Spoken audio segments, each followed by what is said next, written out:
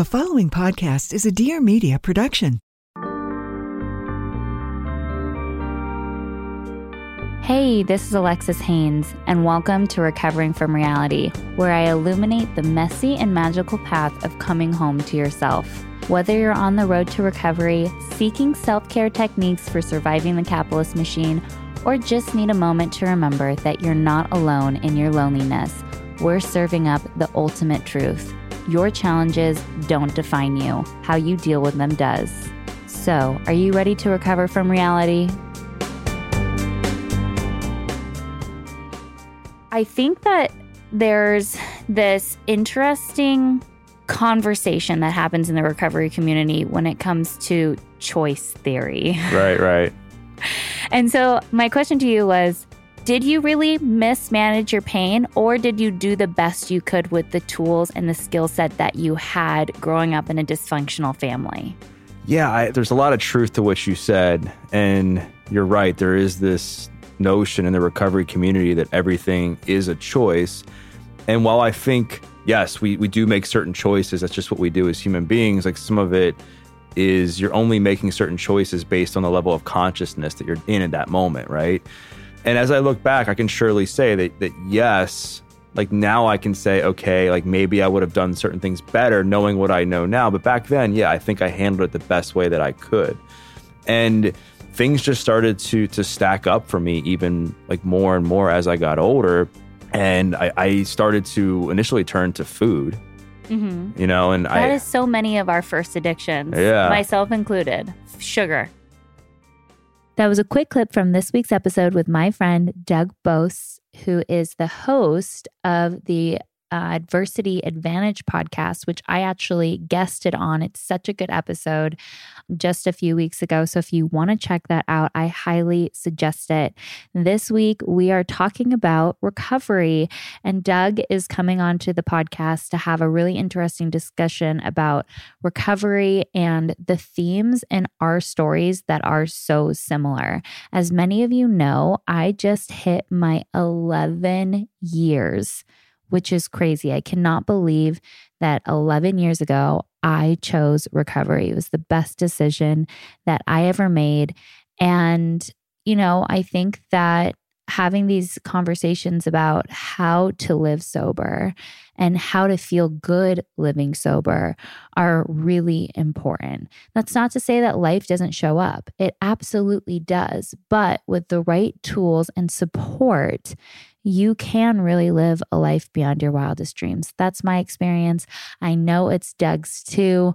And so, you know, I just want to take a second to give thanks, honestly, for this community, for all of your guys' vulnerability. So many of you have reached out to me asking for help or just wanting to pick my brain, which I really love. I love having these conversations with you guys. And as you know, it's always a judgment-free zone. So anybody who needs support or help getting on the path towards recovery, you can always message me. I also want to give thanks to all of the incredible women in my life who have walked this path before me and held my hand over the last 11 years, because without community, I would not be here today. And I think that that's why I love the podcast, because it really is just an outlet where we get to build community. That's why I love the Life Reset course, because again, it is community. And of course, at Oro House, our treatment center, again, it is community. And that's what kept me sober in those early days of my recovery. It wasn't the groups. I wasn't ready to do the groups.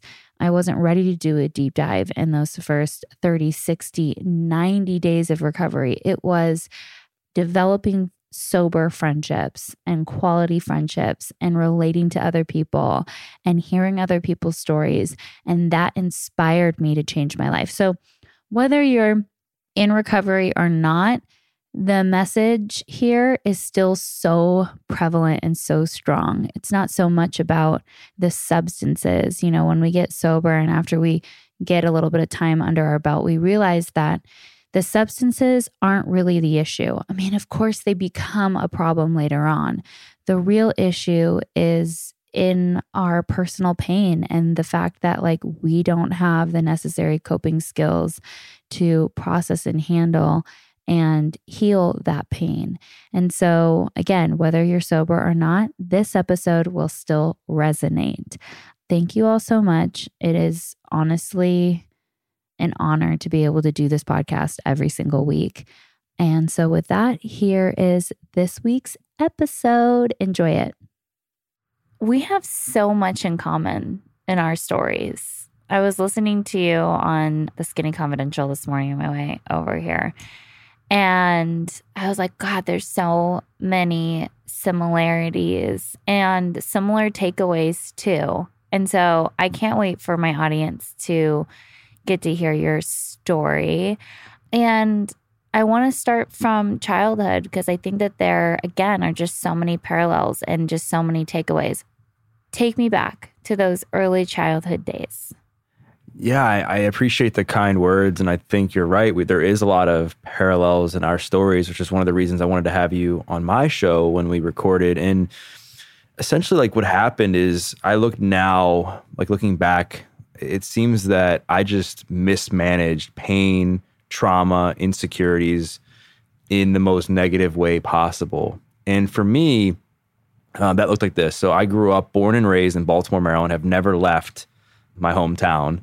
My parents got divorced when I was 5, and it was a really rough divorce. And also it was at a time where families weren't breaking up. Like I was the only kid in my friend group whose parents were divorced because the divorce rate, I mean, I don't know the exact rate of what it was then, but it wasn't like it is now where it's, upwards of 50%. And so I started to develop this, like, what's wrong with me mentality? Like, why am I different from other kids? And that also transferred into other things like sports. I loved sports, Alexis. Like I loved playing sports. I loved watching sports. I loved listening to sports. I loved collecting baseball cards. Problem is, I was about as unathletic and uncoordinated as they came. So again, I was getting cut from different sports teams. I was being picked last in gym class. I wasn't getting the ball in certain sports. So this what's wrong with me mentality kept building up and up and up. And then, as I got through grade school, I had no luck with girls.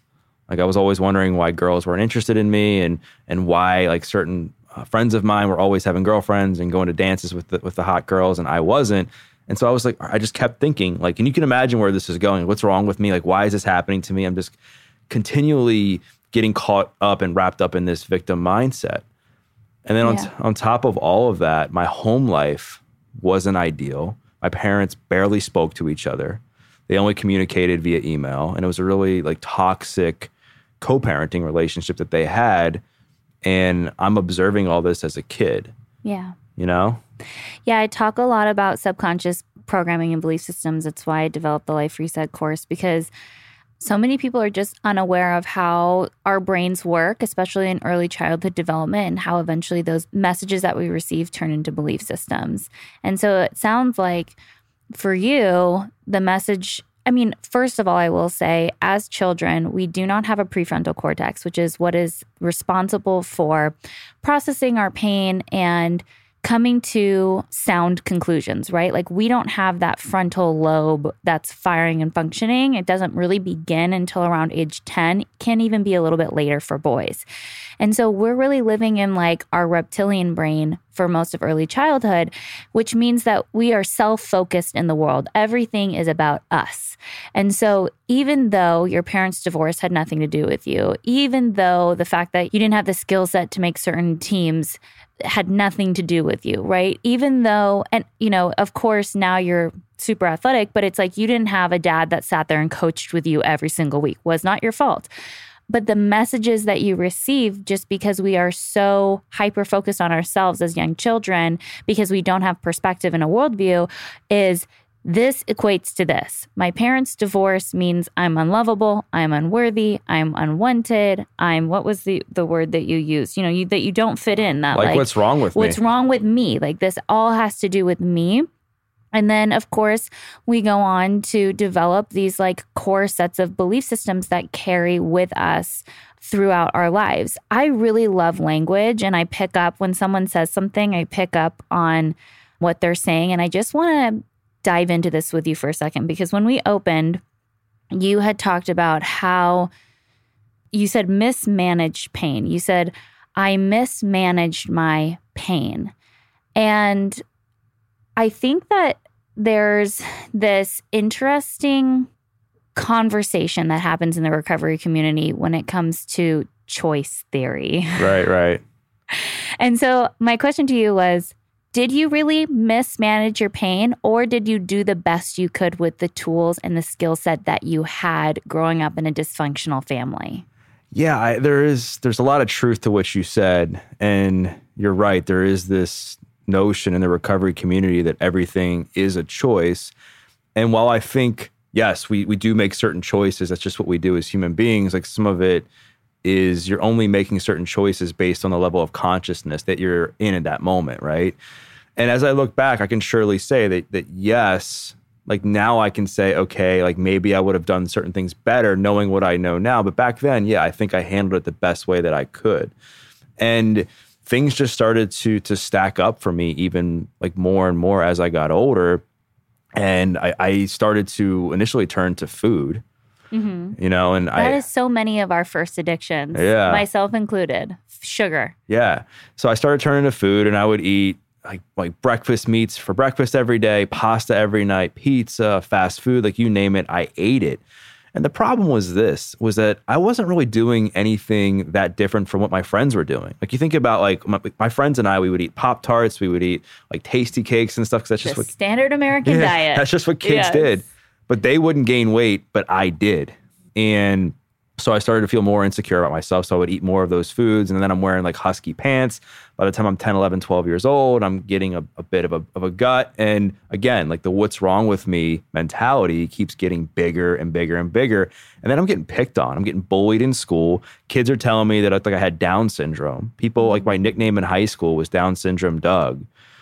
And I think what happens, especially as kids, when you really haven't formed your own identity, your perception of yourself can get hijacked based on the lies that others say to you, and you start to believe those lies. And that's what happened to me, because obviously I didn't have Down syndrome. Obviously there wasn't anything quote unquote wrong with me, but that's what my perception was. Yeah.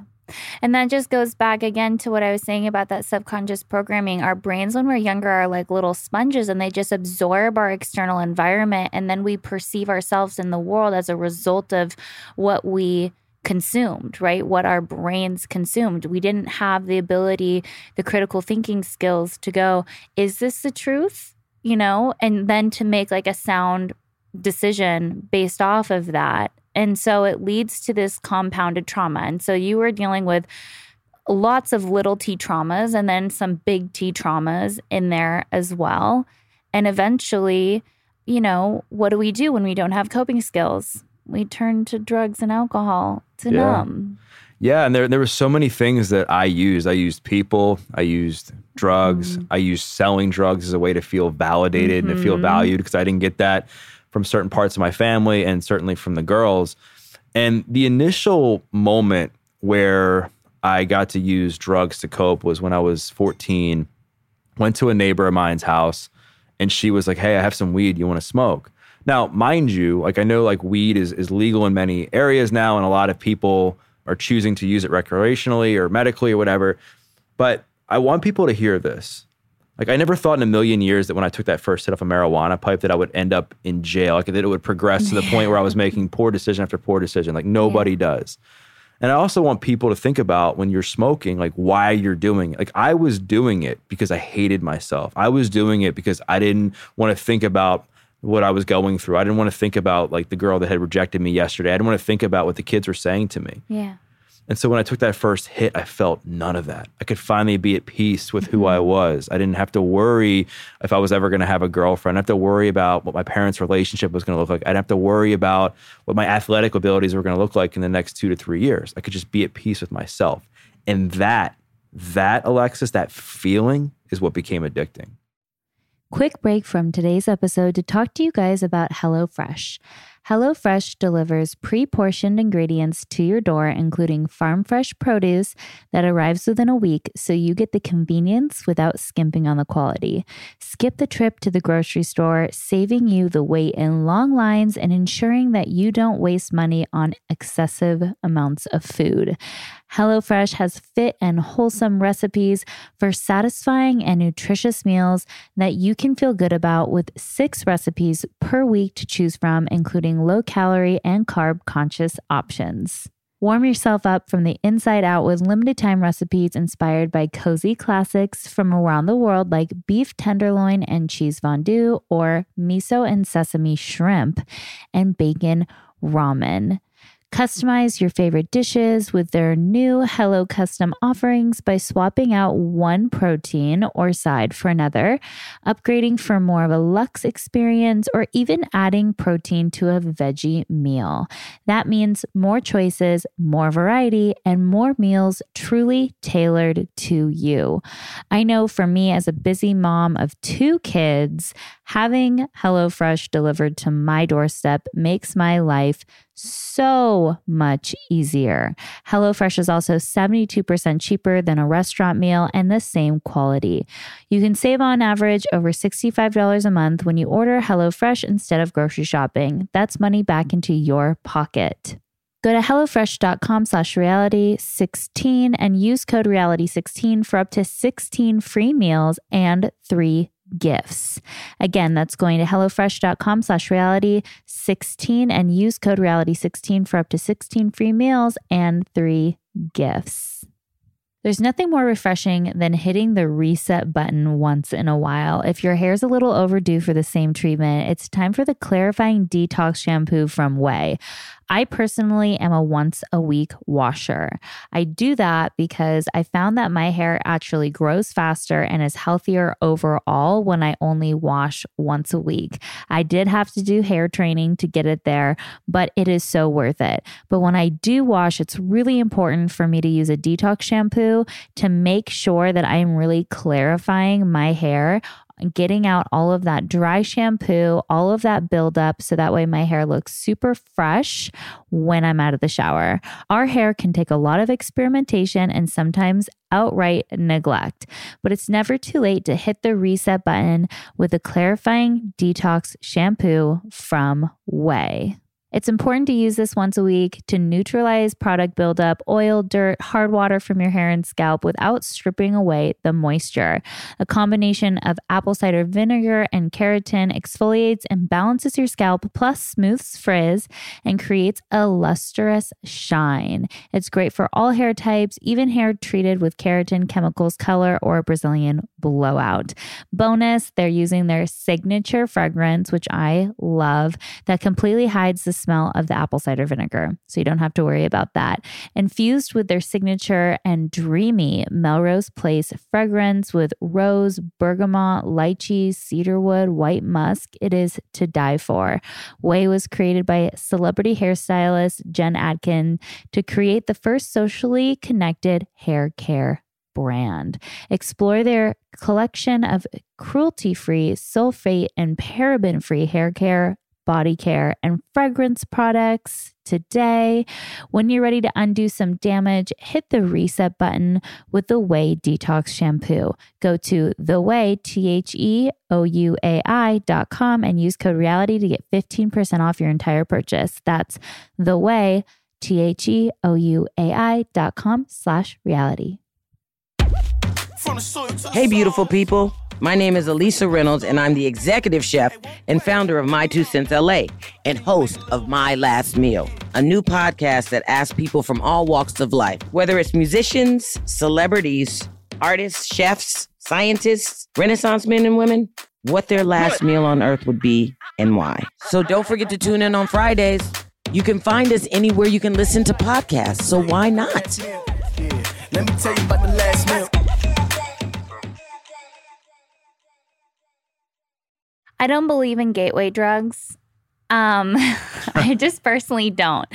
I don't think DARE was effective. I don't think abstinence-based thinking is effective.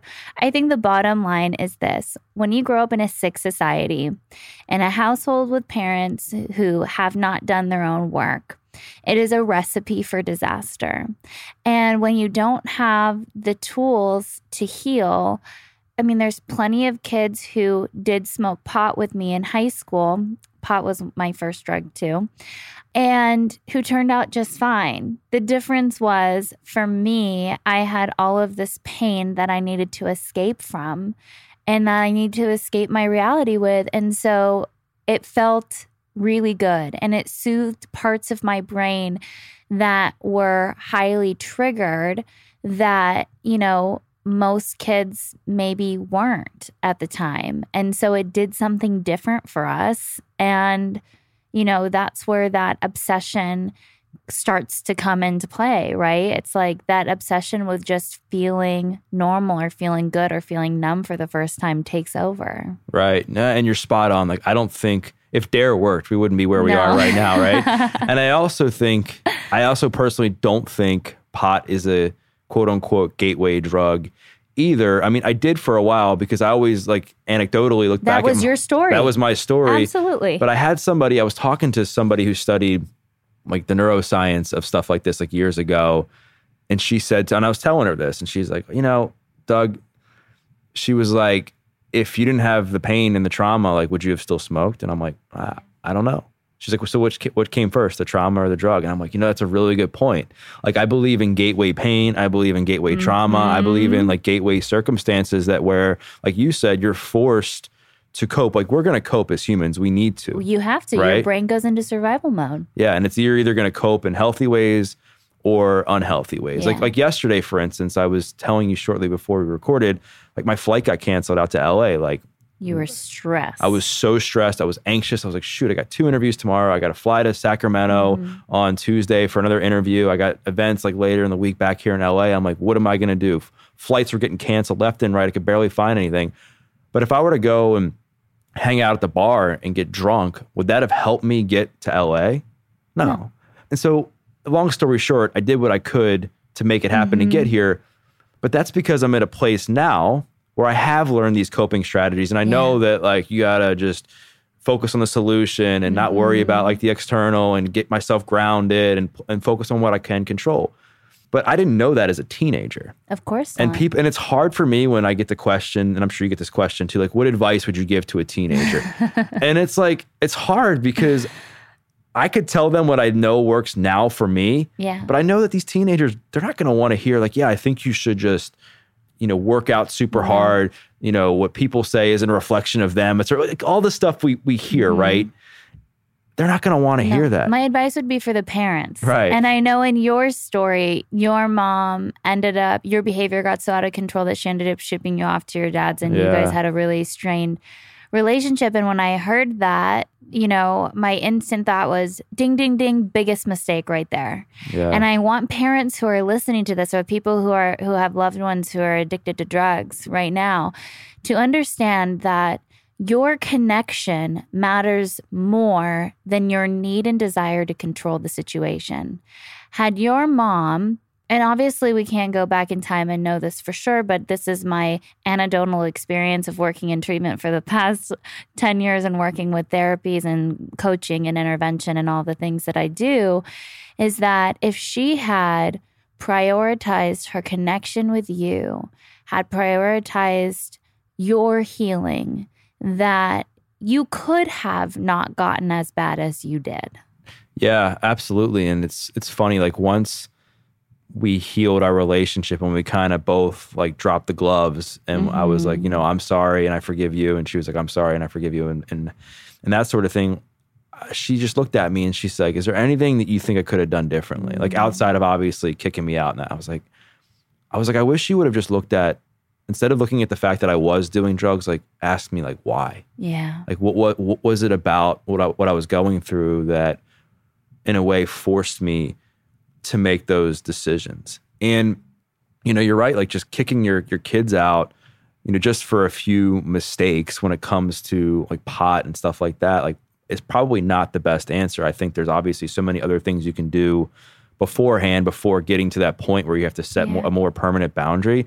And mind you, like I say now, I think she did the best that she could, because with given the tools and what she knew, because she was emotionally unavailable. She had just gone through this traumatic divorce, like I mentioned, where now she's continuing to fight with my dad over custody, going to court, doing all the things which I can't imagine how stressful that must have been for her. And then also back in the mid 2000s or early 2000s, like pot was like so bad. Like it was way more stigmatized than it is now. Right. And so a lot's changed since then. But yeah, certainly when I talk to parents now, like I always like try to, I mean, as much as I don't have the experience as a parent to talk, I can talk from the kid's perspective, like love on your kids. Yeah. Like your kids are, when your kids are struggling like that, they already know that they're a piece of crap. They're already feeling that. Trust me. Like I've been there. They already know that life's hard. They already know that they shouldn't be doing it. They already know that they're not going to be successful if they keep going down that path. I mean, that's very obvious to them. There's an amazing book on this by Dr. Gabor Mate, who I'm sure you're familiar with, who wrote the book In the Realm of the Hungry Ghost. If you haven't read that, I highly suggest it to anybody and everybody. But he wrote a book called Hold On to Your Kids. And it is such a good book. So for any parents out there, please read that book. It will change your life. And it does. It just talks about forming that connection before there's a problem. So that way, when there is, that bond is there. Because I will tell you, I'm working with a family right now, and both of the kids have issues. And you know, the mom is just like, well, I don't know how we got here. And I'm like, well, it's crystal clear to me how we got here, you know, and I don't say it in that way. And obviously I'm gentle and we're letting things unfold slowly, but she's becoming more and more aware about how her patterns of behavior and her dysregulation affected her children. And then before she knew it, it was like too late to do the work. So start when they're little. Start healing yourself and foster these connections so that way your kid's connection to you is more valuable than it is to their friends. So that way your opinion of your kid matters more than the bully kids who are going to be little shits. And I know I'm a parent of 2 daughters, one of whom is special needs, and this is my biggest concern. I want her to know that I love her so much and to believe all of the things that I'm telling her more so than what the mean kids at the school are going to say. You're spot on. I think one of the other things that's so important, and I experience this myself, is like the importance of modeling, because it creates cognitive dissonance, I believe, if you don't. Like, for instance, when I was younger, you know, my dad was always telling me to eat healthy and, you know, not have sweets and all these things, but yet I'm watching him eat the sweets. With the bag of chips. Right? Yeah. And so you got to think about if parents are telling their kids to be respectful and to behave themselves and be kind and loving and all the things that obviously a parent will want their kids to do. If they're in a house where 2 parents are constantly fighting all the time, like the kid's going to look at that and say, wait a minute. Like I thought that me being nice and kind must not be that important because my own parents who are telling me to do this are fighting. And again, I'm not a parent, but I witnessed this firsthand as a kid, and it created so much confusion in me that when I was hearing one thing and I saw another, kids are like, all right, well, I'm going to follow what I'm watching, not necessarily what I'm seeing. Our kids are so perceptive too. Like they are little sponges. My oldest, you know, we were driving through downtown LA and she saw the homelessness crisis and she was asking me questions about it. And, you know, a few weeks prior, she had asked me like why I won't let her watch TikToks and things like that. And I had said, honey, because once you see something, you can't unsee it. And it's my job to protect your brain for as long as possible. And she was like, okay, like that made sense to her. And so we're driving through downtown LA and we're talking about the homelessness problem. And then we moved on and we were heading off to Disneyland. And she said, Mommy, remember that one time that you got that homeless woman food and gave her $20 and a fresh pair of socks that you had in the car? And I said, yeah, what made you think of that? And she goes, once you see something, you can't unsee it. And so our children are just little sponges that are picking up all of these messages. And again, I think one trauma that is really prevalent in our society today is growing up with unhealed, dysfunctional parents. And I don't think we want to look at it, and I don't think we want to talk about it. Right, because there's this big disconnect because, like, from what I understand, that generation just didn't talk about things. They didn't go to therapy. Like, you were taught to not talk about your feelings and your emotions. And now our society, like, that's the thing, right? Is you want to be open with how you're feeling. You want to go to therapy and do the work. And I think that's obviously very important. I think, but that's created this gap, right? Where parents who need to do some healing work of their own, like you said, just aren't, because that's their normal. And now they're raising kids who are growing up in a different world, and this is their normal, that they should be, that being themselves and opening up. And I think the easiest way to kind of bridge that gap is for parents, since they're the ones that are fully grown and everything and matured, to do some research and start to look into like the effects of healing and starting to look back at certain things in their past that might be influencing their current behavior, and then maybe look at with their kids, like how that's playing out. When it comes to personal hygiene, who has the time to read that long list of ingredients on the back of the bottle? Some ingredients I can't even pronounce.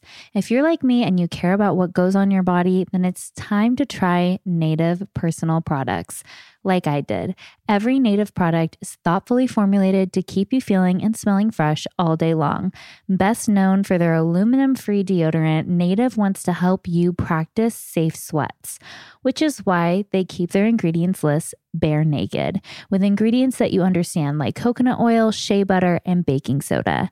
Native deodorant checks a lot of the boxes: 24-hour protection, naturally derived ingredients, a smooth, residue-free application, and over 10 scents to choose from. Native's coconut and vanilla scented deodorant has been a fan favorite for years, and other scents include lavender and rose, cucumber and mint, or even unscented. I personally love the coconut and vanilla and the lavender and rose. Recently, Native has partnered with Baked by Melissa with a collection of scents inspired by Baked by Melissa's delicious cupcake creations. From tie-dye vanilla cupcake, mint cookie cupcake, fresh peach cupcake, to ginger lemonade cupcake, they make sure that your day is a little bit sweeter. Now's the time to make the switch from an antiperspirant to Native. When you visit their site, you can discover all of their fresh scents and maybe even try out one of their moisturizing body washes while you're at it. Smell and feel fresh all day long with Native. Get 20% off your first order by going to nativedeo.com/RFR or use promo code RFR at checkout. That's nativedeo.com/RFR. Or use promo code RFR at checkout for 20% off your first order. It's so important. What we resist persists. It's handed down generationally, and it's up to us to heal it. And so, while I said in the beginning that, you said that you had mismanaged your pain, and I said, I don't think it's your fault. It is our responsibility to choose healing. So I know for you, you ended up in jail. Your disease progressed pretty quickly. You got sober young, just like I did, and you ended up in jail. And you had to face this choice of like, do I heal myself and take responsibility for my life, or do I stay the same? Yeah, you're right. I went to jail when I was 21 years old. And at the time, I was suicidal. I had a horrific opiate addiction to where I was snorting 300-400 milligrams of Oxycontin every single day, to the point where half my left nostril was missing. I had damaged so many relationships. I had 21 jobs at that point as well. I was a convicted felon because I got busted selling drugs. And people often ask, they're like, what happened? Like, how did you get from the kid who was just recreationally smoking pot to the kid who's now behind bars and had this horrific opiate addiction? And it just, again, was like just continuing to stack these poor habits, mismanaging my own responsibility, I guess is the right way I want to put it, in changing the way that I was dealing with a situation. And so I progressively started to smoke more pot. That led into me selling more of it. And then, like you mentioned, me getting kicked out of my mom's house. That created even more pain, more trauma. barely graduate high school. I'm seeing my friends go off to college. I'm not. So again, it's reinforcing the what's wrong with me mentality. Like, why me? So I just said, like, and as we know, like when you get down that path of addiction, if one area of our life is bankrupt, we want to bankrupt everything else, right? Yeah, you're like, well, fuck it. It's all going down in flames. So I might as well just pour the gasoline on the fire. And I started experimenting with Coke, like shortly after I graduated high school. And for me, the kid who had no self-esteem, no self-confidence, was super depressed. When I did a line of Coke, I felt this euphoric feeling. I was like, wow, like maybe that girl will say yes, not. You know, maybe I will make the team. Like maybe I will do all these things. These thoughts just came in my head that gave me all this power that I never had before.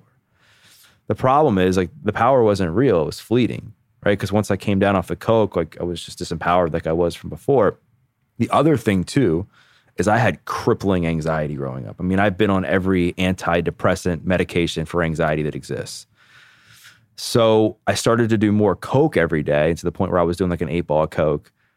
And Coke and anxiety go about as well together as like somebody trying to lose weight and eat pizza every day is how I tell it. This doesn't work. It's not going to happen, right? It's not going to work well. And I ended up getting crazy panic attacks. And again, this is at a point in the early 2000s where mental health wasn't talked about like it is today. Anxiety isn't talked about, let alone panic attacks. I had no idea what a panic attack was until I ended up in the emergency room. Until one night, I'm driving home, high on Coke, high on weed, smoking cigarettes, I just eating like a cheeseburger or something, and my heart starts racing. I start getting this pain in my chest, my face goes numb, and at this point, I'd already buried a couple of my friends that I grew up with, because that was like a thing. Like, friends of mine like died early, and I was convinced that I was going to be one of those kids, because we often joked around in our friend group that, you know, if you're older and you're not allowed to party anymore because you have a family and kids, like, what's the fun in living? And so I was like, man, well, maybe I am dying. So I remember driving to where I was living at the time, which is my friend's house, because I was sleeping on his couch. And I run in, his mom is there because my friend had gone off to college. And I'm like, help, I'm like dying, I'm having a heart attack. And she looked at me because I'm like, you know, a teenager. She's like, what? She's like, no, you're not. She's like, you're fine. I'm like, no, I'm dying. Go to the emergency room. I run into the emergency room. I'm like, help, I'm screaming. Like, Alexis, like, I kid you not, I'm screaming like, help, I'm dying. And they're like, sir, like, sit down. And I'm like, they're like, sir, you're not dying. If you were dying, you couldn't talk like you are now. Like, you're fine. You're going to be fine. And so they end up bringing me back like hours later. They hooked me up to like equipment to test my vitals and look at my heart and everything. And they were like, what drugs are you on? And I was like, nothing. They were like, sir, you're not going to get in trouble. Like, we just need to know, like, what drugs are you on? And I told them, they're like, all right, so like, what are your daily drug habits like? And I explained it to them. And they're like, all right, we're looking at your heart. And for a kid that does as much as you do, you have a really, really good heart. You just have really bad anxiety. This is a panic attack. And I didn't even know what that was. Like, I had to go and buy a book. It was embarrassing at the time. Buy a book, like how to handle a panic attack. And so I would bring it with me in my car. And whenever I would get too high and have a panic attack, my friends would be like, Doug, pull your book out. Because I couldn't drive. Like, I would start having a panic attack when I was driving. I'd have to pull over, they'd drive, and I'd be in the back seat, like shaking, like reading this book. I mean, it's funny as I look back now, because just knowing what I know now and how far we've come in talking about things like that, I know that there's hope now for the future generations to have the proper tools to hopefully not go through what I went through. But it got to a point then that you would think like, okay, I'm in the emergency room having panic attacks. Got this book I got to read to pretty much tell me how to like help myself when I can't help myself, right? That I would be like, all right, let me change my friends. Let me change my environment. Let me stop doing this. But again, like we talked about at the beginning, like once you're caught up in the thick of it, you don't know how to. And I had also developed this sense of family with my friend group and the drugs and selling the drugs and getting validation and love from that, because I didn't really have that connection at home, so to speak, because I was kicked out of my mom's house when I was 16, kicked out of my dad's house not too long after I graduated high school. So I needed to find connection in whatever way I could. And that came from selling drugs, doing drugs, and the kids I had around me. So at that point, one of my friends was like, hey, like I have this Percocet, you want to try it? And I was like, sure. And the same monkey that came off my back when I first started smoking pot is the same monkey that came off my back when I took that Percocet. I was like, wow, I can smoke weed and do drugs and not have a panic attack like awesome.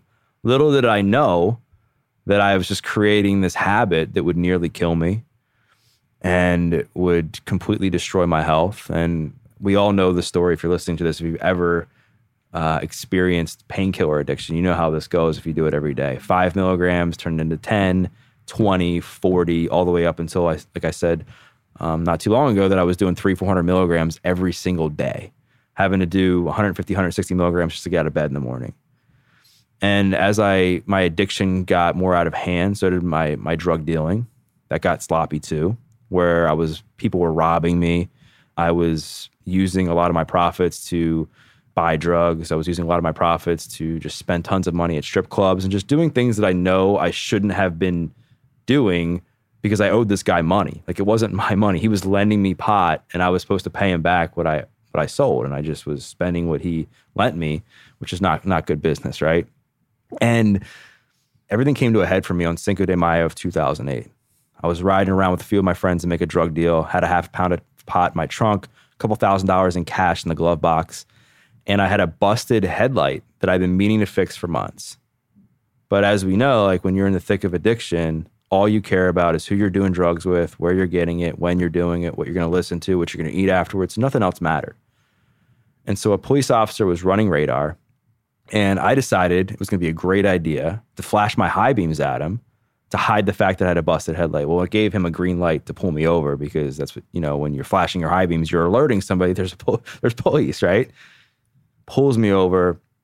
My heart just sinks into the pit of my stomach. My heart's racing, and I thought my life was over. I just knew in that moment, Alexis, that things were done. Pulls me over, comes up to my car. I stammer to get my registration and my ID to give to him. One thing leads to the next. He searches the car, finds the half a pound of pot and the $2,000 in cash. And I remember just sitting in the back of that police car in handcuffs, like, facing felony drug charges. I was like, man, like, how did I get here? Like, how did the kid who just wanted to be loved, how did the kid who just wanted to make the team, how did the kid who just wanted to be successful, like, how did the kid who just wanted to, like, be a good kid, like, how did he end up in the back of a cop car? And all of my bad choices and things I had done came before me. And I thought about the times that I lied to people in my life. I thought about the times that I did horrific things to my family, whether it was stealing stuff or manipulating them for money, like, whatever it was. I thought about, like, just the depths I would go to fill my addiction, the depths I would go to make myself happy in a way that I thought was good at the time, but clearly wasn't healthy. And I thought my life was over. But that day, which in the moment, and this is really important for people to hear, that I thought was going to be my greatest setback, became my biggest blessing. It saved my life. And a few months later, I go to court, September of 2008, and the judge, I had thought, threw the book at me. He convicted me of the felony, which is the possession with the intent to distribute marijuana, because they found a bunch of pot, like I said, the money, and they also found a scale. He sentenced me to 5 years in jail, but suspended everything but 90 days, 5 years probation, 200 hours community service, all kinds of fines and drug classes. He looked at me, he's like, Doug, you're young, you're 20. He was like, this felony conviction, this is back in 2008, where, again, things were much more stigmatized. He's like, this felony conviction is going to haunt you the rest of your life. He's like, I'll make you a deal. I'm like, deal? I'm like, what deal? What do you mean? Like, how is this a deal? I'm going to jail. He was like, if you complete everything without messing up, you do your time, no missed probation appointments, no failed drug tests, you do your community service, you pay your fines, you do everything without messing up. At the end of the 5 years of your probation, you can come back to court and I'll take the felony conviction off your record. And at the time, I was 20. I didn't think I was going to live to see my 25th birthday. I just was like, all right, man, like, whatever. Like, I didn't think anything of it. I reported to jail a few weeks later. It was a week after my 21st birthday. And as people can imagine, given my past and what I've told you about how I carried myself as a kid, I was anxious, I was depressed, all the things I was. And then on top of all of that, I had this horrific opiate addiction to kick. And so when I walked through the gates of the jail, I cried because I didn't want to go in. But when I left, this is crazy, I cried because I didn't want to leave. And the first thing I did when I got into jail was I had to detox. So it was like 2 to 3 weeks of having the worst symptoms of the flu possible, like every day. I know. Oh, I did it twice. yeah. It's awful. It's the worst. It's the worst. And it's so cold in there. And especially having to do it in front of like other like grown men. It's like, it's the most like humbling thing you'll ever have to do. I was in protective custody, so I can't relate to that, but it is god fucking awful. Oh, it was bad. And then my soon-to-be cellmate, who's since recently passed, was sitting there playing Scrabble, and he looked at me, and he could just tell that I struggled with self-confidence. My shoulders were rounded forward. I spoke very quietly, and just you could tell there was something going on where I was just lost. And he looked like a more jacked version of Brad Pitt from Fight Club is kind of how I like to describe him, just to paint a picture of like how fit this guy was. And he was just like, dude, when you get through your detox, you're going to start working out with me. I was like, dude, there's no way. Like, if you seen me, like I could have been a model for Pillsbury at the time. Like, there's no way this guy's working out. And he's like, all right, man. And so a few days later, this conversation changed my life. And again, like this is just my experience, and this might not relate to everybody, but I think there's some takeaways in this, whether you take it all for yourself or not, right? So we were sitting there and we were talking in the cell, and he was asking me questions about my story. He's like, so like, why are you here? And I was like, oh, my parents got divorced and girls rejected me. I was blaming everybody else for my problems. And he looked at me and he was like, quit being a bitch. And I was just like, huh? Like, obviously you never want to be called that no matter where you are. And it certainly wasn't what I wanted to hear. But in a way, it was what I needed to hear. And this is why. Like, and again, the context of this, I think, is what is really important. It was for me. He was like, you're blaming everybody for your problems but yourself. He was like, there's plenty of people that went through what you went through that aren't in jail. And I was like, man, you're kind of right. And he was just essentially telling me I didn't have all the answers. And at this point, the drugs had been out of my system a bit. And so I was starting to think a bit more clearly. And I was like, man, he's kind of right. Like, I have had so many jobs. I've damaged relationships. Like, what was my role in all of this? And he was like, you have two choices. You can be a man, look yourself in the mirror and say, you got yourself here. And it's up to you to change your life. Or you can go be, a victim and go cry in the corner and say, woe is me, and blame everybody else for your problems. He's like, which do you want to do? And Alexis, I felt empowered for like the first time in my life, because I had just had this guy come into my life who had no skin in the game as far as my life, was telling me things that I needed to hear at the time, because he was right. Like, a lot of what I was doing was I was caught up in that same subconscious mindset, like we were talking about, those same patterns, but I didn't know it. And he helped me realize that. Mm-hmm. He helped me become aware of like, all right, like your life sucked. There were some horrific things that you went through that happened to you, but it's your responsibility to change the story. Yeah. No, I agree. I had a similar situation, facing 6 years of prison time. I did fuck up, so I was given a suspended sentence, fucked up. Thankfully, they gave me a second chance instead of doing the 6 years. And I'm glad that you didn't have to go back and finish your 5. But I was in treatment and I was fighting tooth and nail. Like, I was just like, I'm different than all of you. You guys have issues. I don't really, the whole thing. I was like too smart for my own good, could talk everyone around in circles and was just a nuisance, like, in treatment. And here I am given this like beautiful opportunity, and I'm sitting there like giving, his name was Robert. He since has passed from his addiction, but he had like 4 or 5 years at the time. And I'm in a big book study, and I'm just like, talking out of my ass, like being so disruptive. And I'm sitting there talking about how I'm just like physically dependent and all of the things, and that, I'm not really mentally hooked. It's just like once I started, I couldn't stop, and it started with a surgery, and then I just, whatever. Mm-hmm.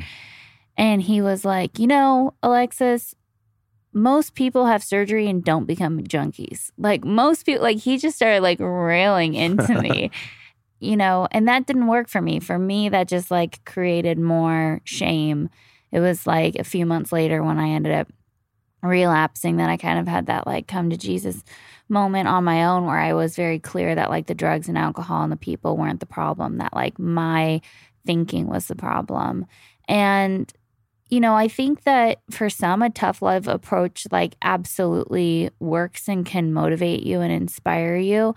But I think for many, it like doesn't. And I think it's dependent on the person. I think I view myself in like parts, and I view my addiction as like my protective part. Like it was there to like keep me safe. I had so much pain and so much trauma, and like that part of me I needed in order to make it through my adolescent years.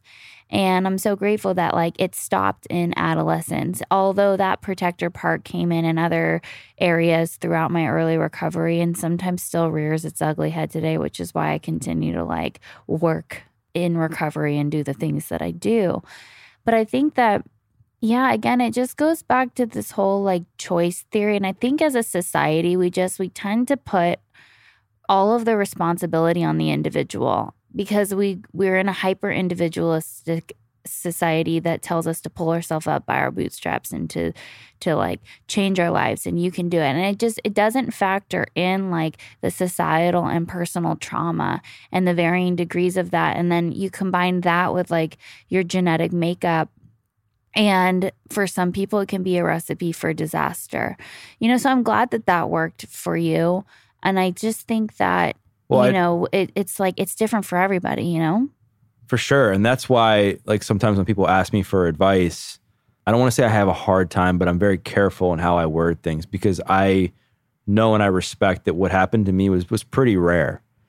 Given the odds were highly stacked against me, given from what I came from, being the fact that I was a convicted felon, being the fact that I had never been clean from drugs a day in my life without going to jail, and then getting out and then never touching them again. I know that was rare. And with that said, you're right. Like, not everybody responds well to the tough love approach. I'm actually like, when I work with kids, like I train kids who are struggling with addiction or in recovery, they'll come to me and get personal training to at least help them cope in a healthy way. And I can somehow have a positive impact on them. And, parents are always checking in with me. I'm just like, listen, like, the tough love approach like doesn't work with most people.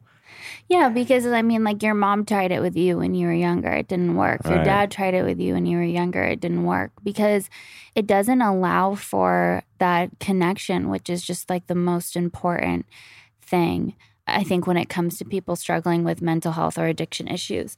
But for whatever reason, like, what a gift that it worked then for you. And that from that moment, like, you decided like, okay, I'm going to take initiative. I'm going to change my life. I always say we get to turn our pain into purpose. Yeah. And even though we had different routes of doing that, we both did that. And it's such a beautiful thing when you can take an immense amount of pain that.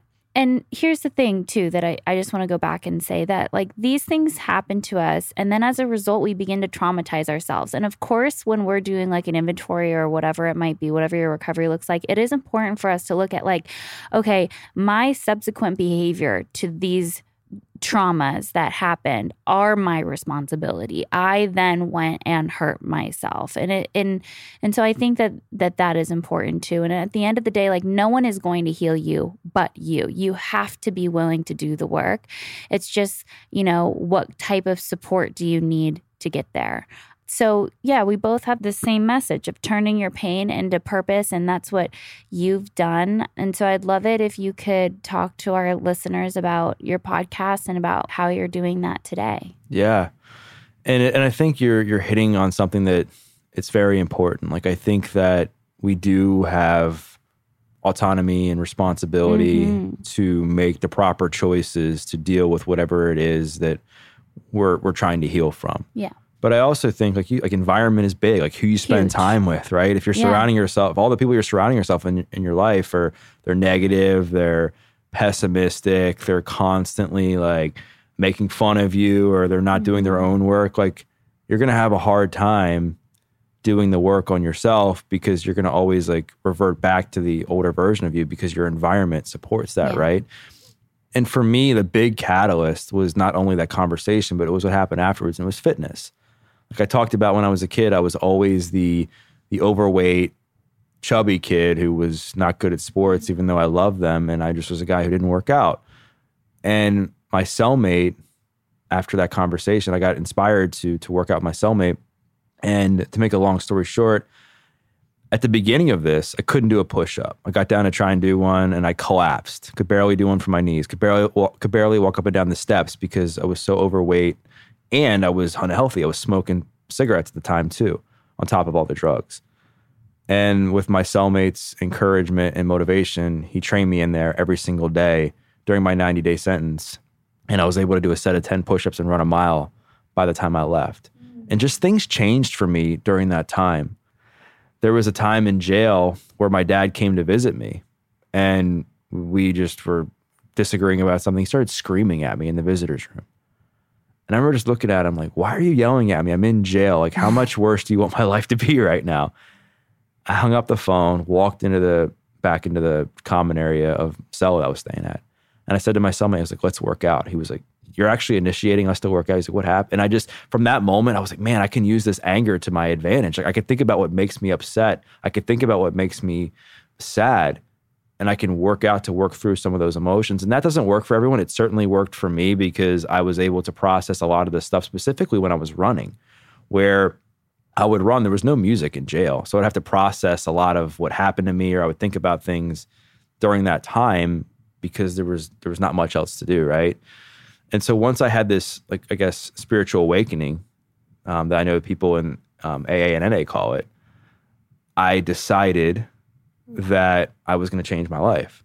I mean, and part of me, a big part of me didn't believe it, but I knew if I like leaned into that part of me, like the part that thought of myself as a failure, the part of me that thought of myself as a screw up and all these things, that I would end up becoming that. I was like, if I just could just have a little bit of belief and faith in the fact that I can make it if I do these things, if I continue to work out, if I continue to better myself, if I continue to stay away from certain people, it gave me a chance. And so the day I left jail, I cried because I felt this huge amount of peace in my life that I'd never felt before. And I went up to my cellmate. I was like, how can I ever repay you? And he just said, don't mess up and pay it forward. And he gave me a workout plan that I still have framed in my place today. So I never forget where I came from, got out, lost a bunch of weight, became a personal trainer to help other people use fitness to change their lives. Because I feel like I had a gift. Like, I knew that I could relate to people. I could relate to the people who looked at themselves in the mirror and said, they said they didn't like the way they looked in their clothes or the way they thought about themselves. I could relate to the person that was too insecure to go to the gym. I could relate to the person that was afraid to ask the person out at the grocery store. I could relate to all those people. And I could help them use fitness as a tool to improve their self-confidence, fitness as a tool to improve the way they feel about themselves, fitness as a tool to improve their relationships, fitness as a tool to improve the way that they deal with their mental health. And shortly after I started training, I built a really successful training business, thankfully, and time flew by. The felony came off my record. The conviction came off my record back in January of 2014 because I completed all the rules that the judge gave me. And it really inspired me to not just train people, but to share my story to help others. And that's what inspired me to write my first book, From Felony to Fitness to Free, to give others hope that they can make the most out of their second chance. And then, since then, I've just been on a tear to help people through my books, through sharing my story on podcasts like yours, and then also through my own podcast. Like, my podcast is called The Adversity Advantage, which you came on, which essentially it's a tool for people to use to help them turn hard times into good times. Not necessarily that when you go through something painful that all of a sudden, like, it's going to become like the greatest moment of your life, but more like, how do you reduce the half-life of that pain or what you're going through? So I bring on subject matter experts, and we talk about neuroscience, we talk about addiction, we talk about mental health, we talk about anxiety, and I bring on people that are subject matter experts in those areas. And I also bring on people who have incredible stories like yourself, where you can share your truth, where you can share your experience to give people hope that if they're going through a hard time, that they can turn it around as well. Yeah. Yeah, I think that it's a beautiful thing when we start to feel those little bits of inspiration, and it does get better. I think it took me a couple of years into my sobriety to really get there, where it's like, something painful would happen in early sobriety and it would just throw me off for so long. And now it's just kind of, I always give the wave analogy. Like, I spent so much time swimming into the waves that were just thrashing me around. And with the tools that recovery has given me, it's like I just swim with the current. Like, I just go with it. Like, life can get really hard and really challenging, but we have these little moments of inspiration or these things that hit us or these things that soften us. When we stop allowing the world to harden us and begin to allow it to soften us, our life changes. And that's the biggest takeaway that I hear from your story is that you could have allowed jail to harden you and to turn you into a meaner, tougher person. But instead, you chose to let it inspire you and soften you. And that's just such a beautiful thing. So thank you so much for joining me on the podcast. Where can everyone follow along with you on social media? Yeah, thank you so much for having me. One thing I wanted to touch on really quick, you said, you talked about how I didn't let jail harden me and that sort of thing. I mean, I want to remind people that recovery is hard. Mm-hmm. Life is hard. And a lot of people think, oh, well, you're not using drugs anymore, so life must be easy. No, I still experience the same stuff. Yeah. I still get anxious. I'd say it's harder. Yeah. It's harder to do it sober, trust me. I still get stressed. I still get anxious. I mean, I went through a bad breakup a couple years ago. Things happen, right? But what's changed for me, and I think you said it beautifully, is the acceptance part. You made the wave analogy. The acceptance part and knowing that this is all happening for me. For me. In a way. Yeah. And sometimes that we don't want to hear it because we think it's kind of Pollyanna, but there's no other way to think about it. And that how I deal with it, making sure that I have a good core group of people around me and knowing that I'm not alone, and also knowing that even though somebody might have done something messed up to me, doesn't mean I need to do something messed up to myself or to somebody else. Yeah, my sponsor said to me in the early days, she said, the sober path, the spiritual path is not the easy path, but it's the path that is so much more worth it. Yeah. And I live by that. Yeah. So. Yeah. And then with all that said, if people want to find me and connect, the best place is on Instagram at Doug Bopst. But there's also have my website that's DougBopst.com, where if you want to check out my books or some other interviews I've done or more about me, it's there. And then my podcast is called The Adversity Advantage, and it's available wherever you listen to or watch your podcasts. Thank you so much. This week's affirmation is, I am worthy. And so it is. If you enjoyed this week's episode, do me a favor, follow along with us, leave a review. It means so much to me. There are new episodes of Recovering from Reality every Monday, and you can follow me on social at Recovering from Reality or visit my website, recoveringfromreality.com.